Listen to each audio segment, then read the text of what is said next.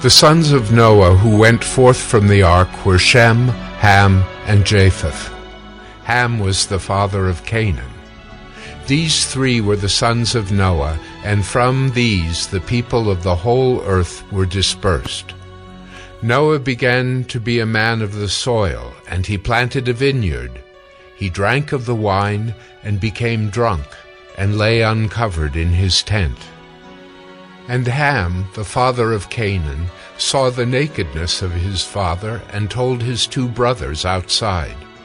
Then Shem and Japheth took a garment, laid it on both their shoulders, and walked backward, and covered the nakedness of their father.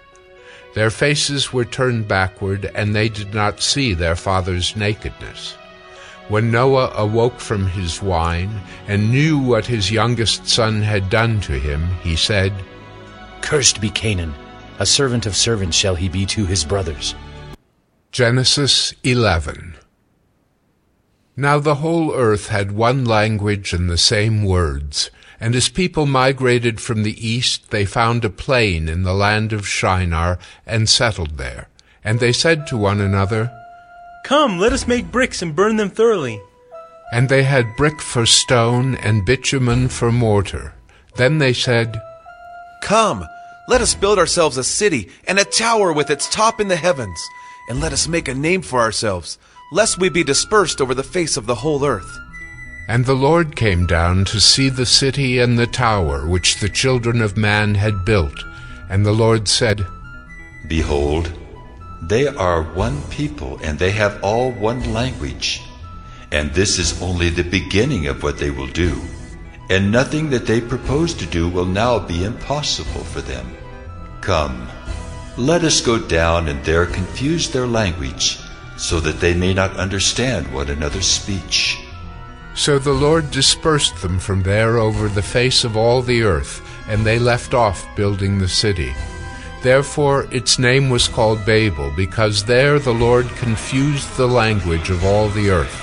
And from there the Lord dispersed them over the face of all the earth. We find in today's text that even good people can make poor choices and go off the rails. One of the proofs that supports the historical validity of the Bible is that its heroes, other than Jesus, are shown with their warts, shortcomings, and failures. If this were a man-made piece of literature, it would tend to only reflect the favorable stories. But we saw Noah last week in worship. We see him this week in shame. The software that I use for Bible study has a forum where the users can help each other with questions. And one user wanted input from the variety of denominations about what a person needs to do to be saved. And since the software is used by people of all different denominations, some denominations said, well, it's up to the church to disperse salvation. Some claim that water baptism is necessary. Others claimed a various combination of you must believe, you must confess, you must repent, you must call on the name of the Lord. But one contributor this week claimed that the first question, what must one do to be saved, is a faulty question. Because in his mind, nobody needs to be saved. In this man's thought, man is basically good, and only an evil God would hold man accountable for the way that he was made. This anonymous user is 180 degrees wrong. The reason I chose this series in Genesis is because I believe the Spirit of God wants us to be able to point to the Bible's example to prove that while God designed a perfect world, man chose a detour that has been a historic downfall. Man is not basically good. Man is basically selfish. We need this message from the Bible because it is not one that we will hear in popular media. It's not a message that we will hear from society as a whole. And Noah is just one example.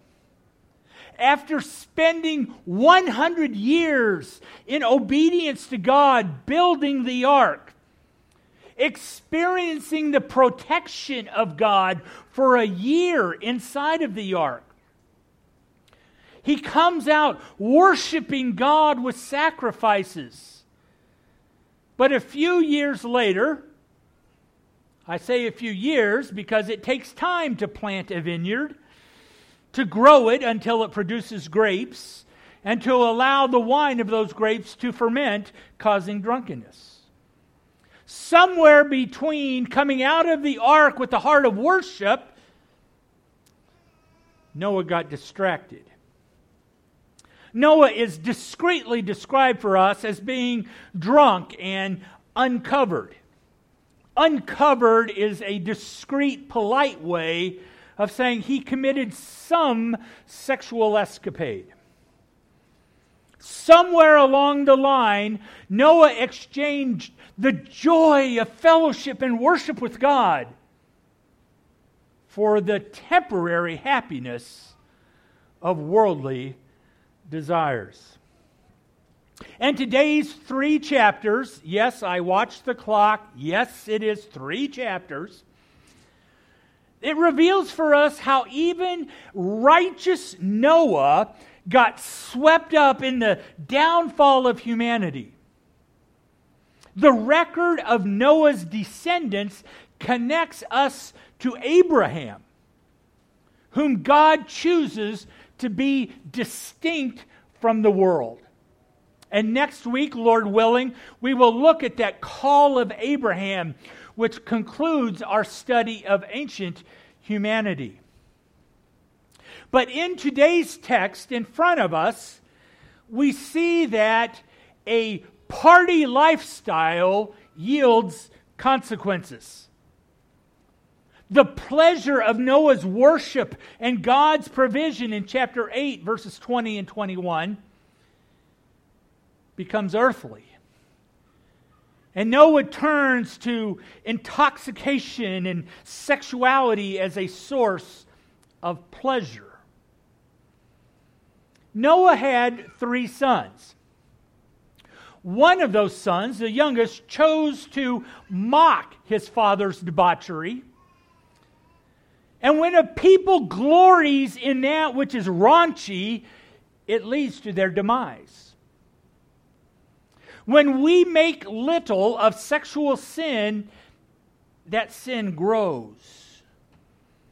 And when it grows, it enslaves. And I am convinced that is why the curse falls on Canaan instead of Ham. Ham is the one who saw his father, but it's Ham's son, Canaan, who receives the curse in front of us. Because I believe when we make little of sin, when we allow debauchery to increase, it affects our children even more than it affects us. As a matter of fact, as it will grow, we will see the attitude towards sexual sin that grows so that the Canaanites, by the time of the conquest, when the children of Israel went into the promised land, the Canaanites will be examples of all sorts of pagan behaviors because they didn't turn away from it when it was just a bud. If this event were to happen today, Ham, The youngest son is the one who would have seen the event. He would have pulled out his cell phone so that he could capture and post that video to Facebook, to Instagram, to Snapchat or TikTok for all to see. Can you see this foolishness that my father did? But Japheth and Shem are the ones who would be moved by compassion. They would privately try to help Noah without drawing attention to him or to themselves. While Ham says, see what Dad did? Japheth and Shem quietly cover him to help him to avoid embarrassment. Now, as a side note, whenever we hear about this curse on Canaan or the curse of Ham, there was an older thought that this curse that is mentioned is somehow connected to the dark skin of Africans. And some have seen this verse about the curse on Canaan as biblical support for the enslavement of Africans. But the curse is not on Ham, it's on the Canaanites. And this enslavement is not talking about American slavery. It's a forecast to the days following the Exodus when the descendants of Abraham would take possession of the land, of the promised land that had been occupied by the Canaanites and is now occupied by the descendants of Abraham, who we will see is a descendant of Shem. This is about the Canaanite sexual ethic. It's not about African skin color. King David, hundreds of years later, will observe the collapse of Saul's kingdom, and he will exclaim, "Oh, how the mighty have fallen! Oh, how the Canaanites have fallen!" On the contrary, Solomon, David's son, the son born to David and Bathsheba after the son conceived out of wedlock dies, Solomon writes, "Righteousness exalts a nation, but sin is a reproach to any people." We have the contrast. Are we going to seek that which is righteous, like Japheth and Shem? Or are we going to brag about the debauchery as Ham and his descendants? In the Word of God, we find that the themes of blessing and cursing occur throughout the Pentateuch, the first 5 books of the Bible. We saw it in chapter 3. God wanted to bless, but man disobeyed and experienced curse. We see it in Genesis chapter 4. 2 sons who offered different offerings to the Lord, and one was blessed, the other was cursed. We see it in the descendants of Cain in chapter 4, and in the descendants of Seth in chapter 5, who are blessed. In chapters 6 through 8, we see that those who were in the ark were blessed, those who were outside of the ark were cursed and died. We see it in chapter 8, verse 20, where Noah as a worshiper is blessed. But in chapter 9, verse 20, Noah as a drunkard is associated with curses. Notice, Ham saw the wickedness and told about it. But it is Ham's son who is the one who is cursed. Now, commentators in Jewish tradition read many different ideas into the word that he saw his father's nakedness, or he saw his father uncovered. And they read all sorts of ideas into what was uncovered. But I see in this text, the danger is not in what he saw. The danger is that he chose to tell. Some things are better off left unspoken. You don't need to say everything you know in order to be honest. I think Ham had an appetite for that which was dark. And that appetite for the darkness multiplied in his sons.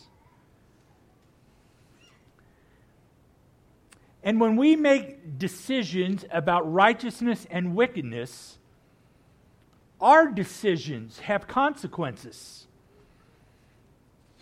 Those consequences we see in 3 different types of men in 1 Corinthians.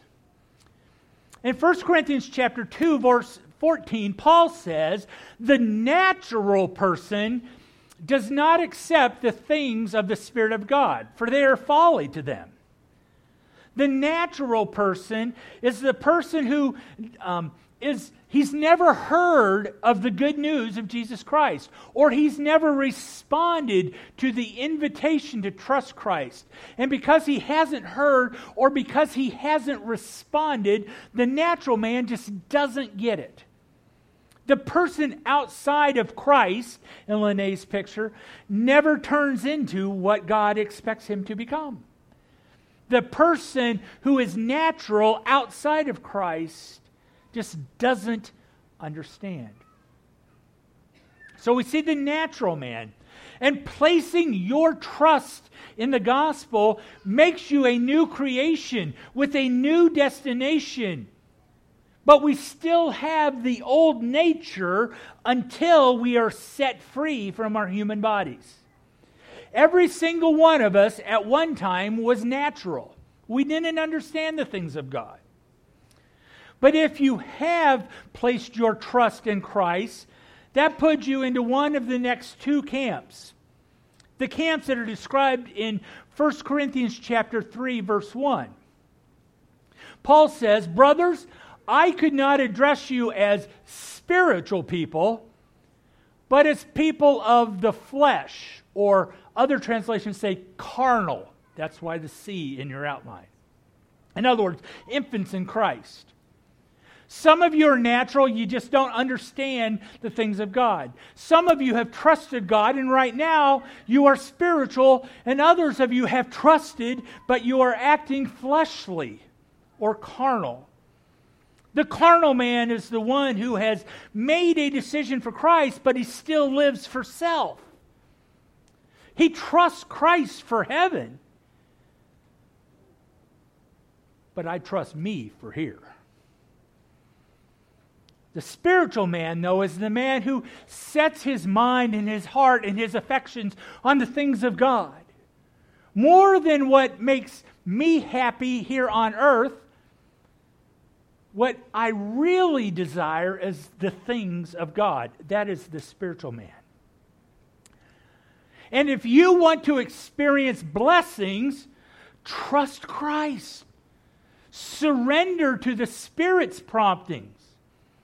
If you wish to experience curses, and that is your choice, continue to make selfish choices.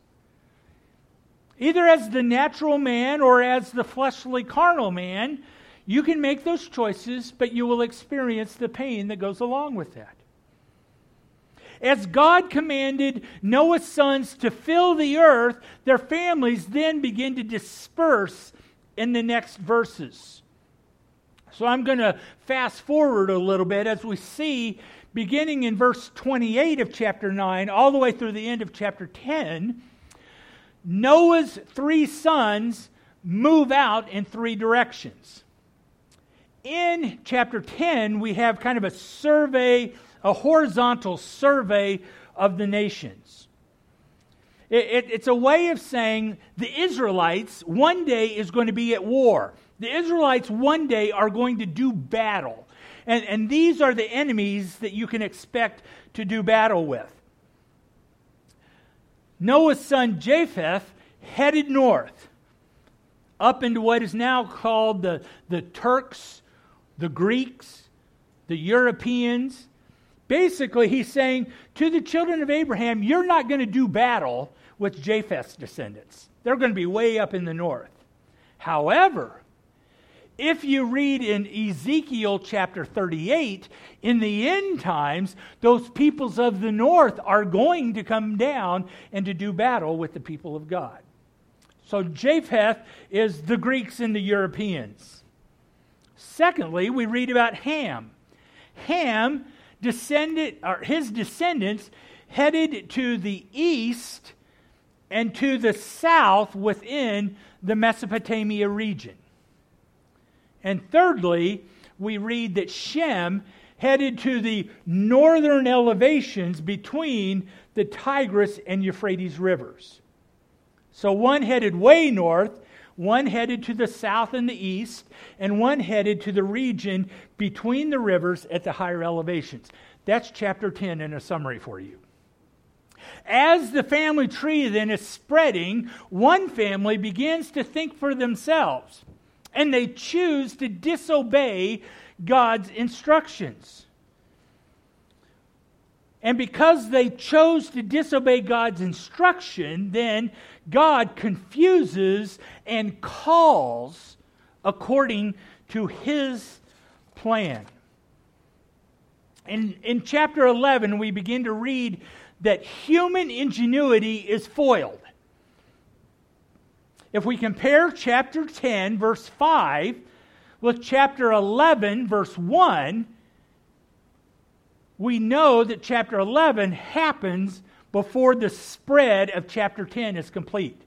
So there's no conflict between where 10 says that they all had their own language and 11 says they all spoke one language. It's because the two chapters overlap. They're not chronological. But if we look at chapter 10, verse 4, God tells the people that they should scatter. But verse 4 says they chose not to scatter, not to fill the earth as God commanded. They simply began to decide for themselves, let's kind of hang out right here.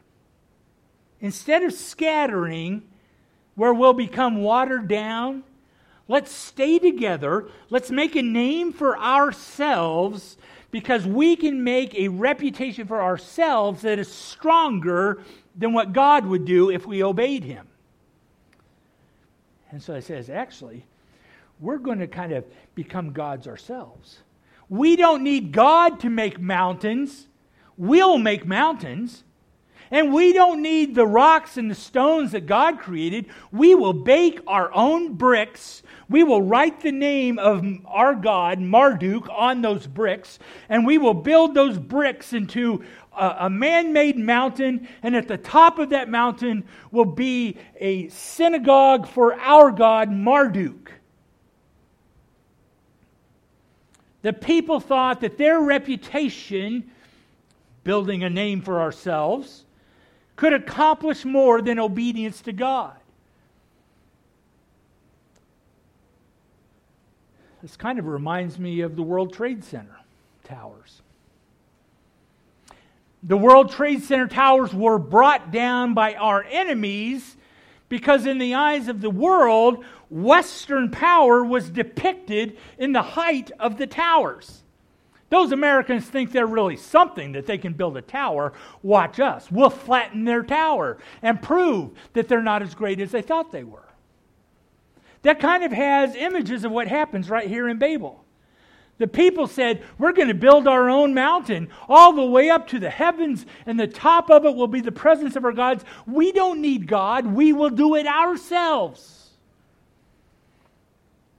And rather than destroy the peoples for this selfish thought, because God had just promised, when they're wicked, I won't destroy them by flood.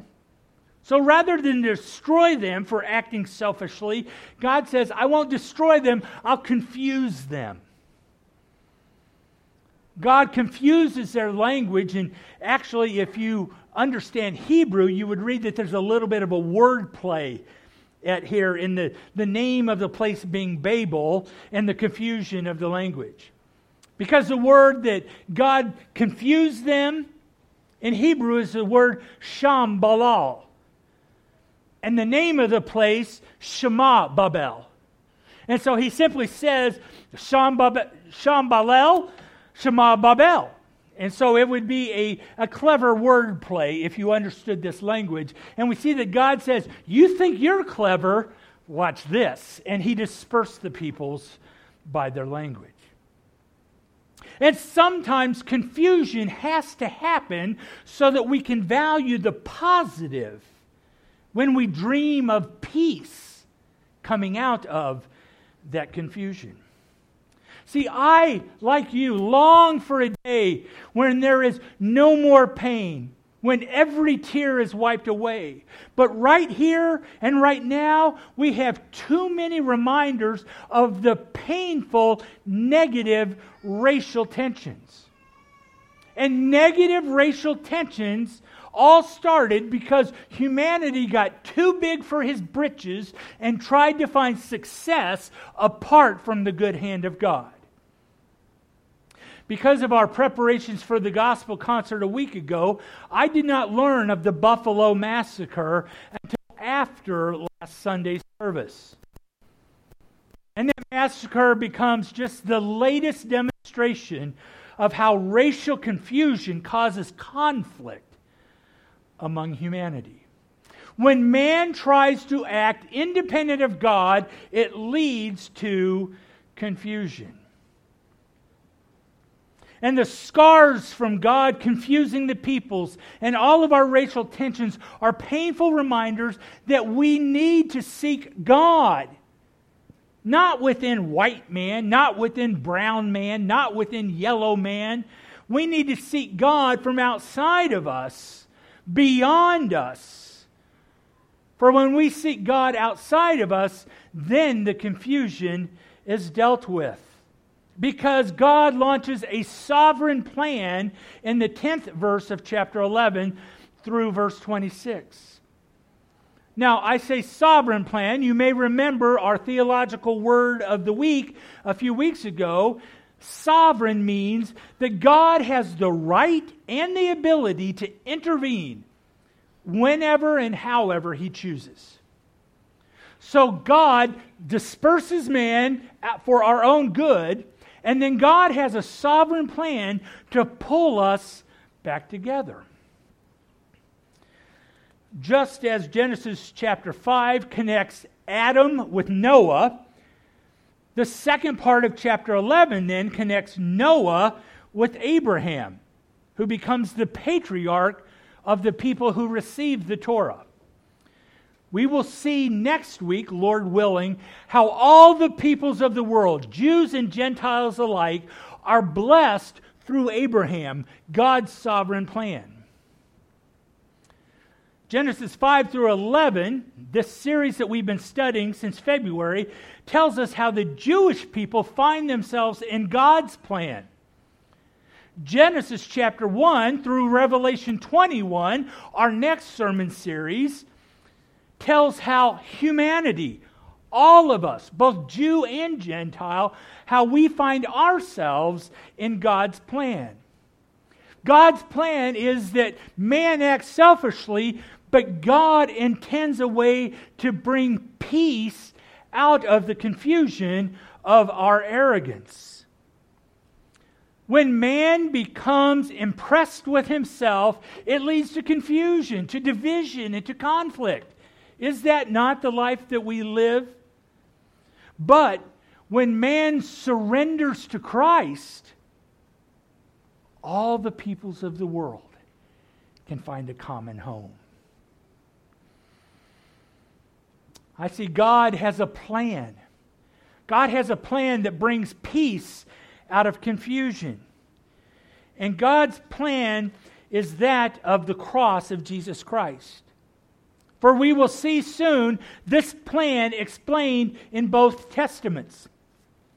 In Genesis chapter 12, God speaks to Abraham, and God says to Abraham, "In you, all the families of the earth shall be blessed." If you are Jewish, you are blessed in Abraham. If you are not Jewish, you are blessed through a descendant of Abraham. All the families of the world shall be blessed through a descendant of Abraham. Then we see in the New Testament, in Acts chapter 3, Peter says, "The covenant that God made with your fathers, He said to Abraham, 'In your offspring shall all the families of the earth be blessed.'"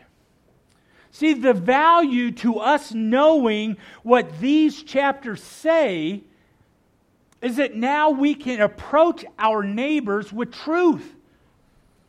The truth isn't that I am any more or less wicked than you are. The truth is that all of us are selfish, and God has made a way for all of us to receive peace in a confused world. The secret is not in any goodness that I may have.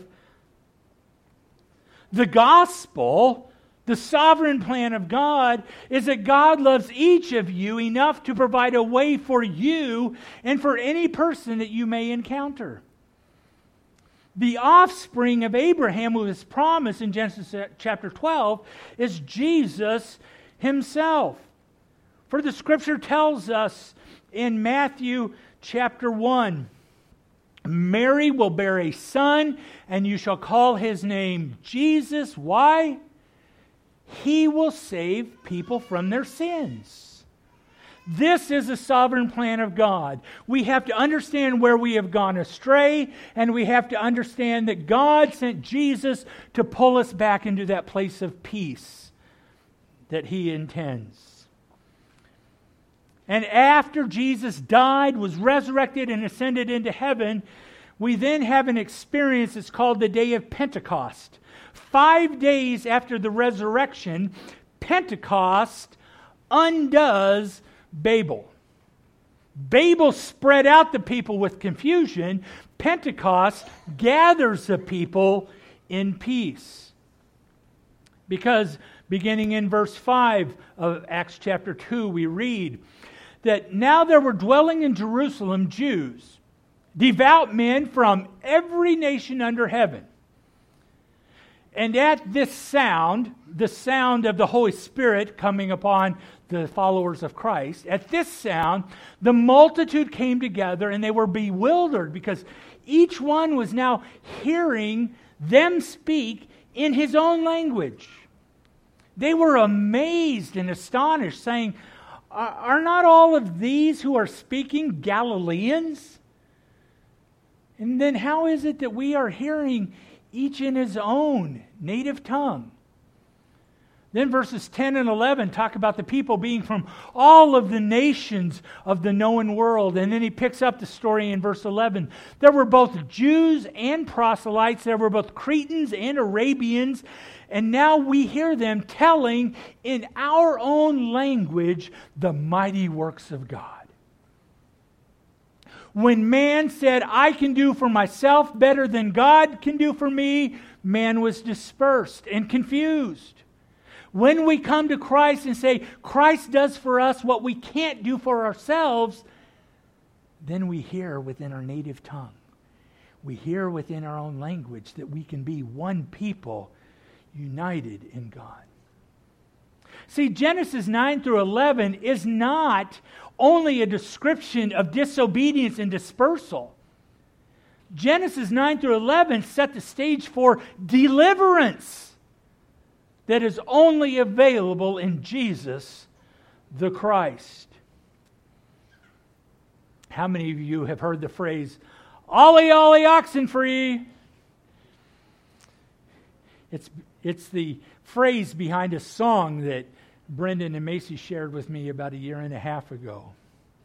"Ollie, ollie, oxen free" is a catchphrase that is used in children's games such as hide and seek or capture the flag or kick the can, to indicate that the players who are hiding can now come out into the open without losing the game.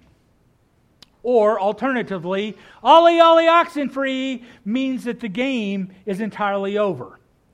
Now, I never understood this talk about oxen. So in my Kansas way, it was "Ollie, ollie, income free."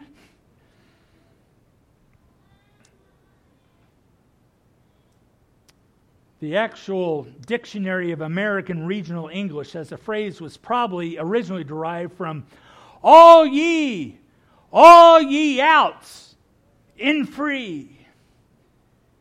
In other words, anyone who is out can come in without penalty. Ollie Ollie Oxenfree is the cry of Pentecost. All of us who have been separated by our disobedience, by our arrogance, by our selfishness, because of Christ and what He has accomplished, those of us who are hiding in our shame can now come in free and be one people united in God. Today's final song is a song that demands a response. If you are going to honestly sing these words that we're about to sing, number one, if you have never trusted Jesus for salvation, today you can say yes to Him and become free. If you have already been saved, you can say yes to spreading the good news to those who need to hear. We're going to sing number 400.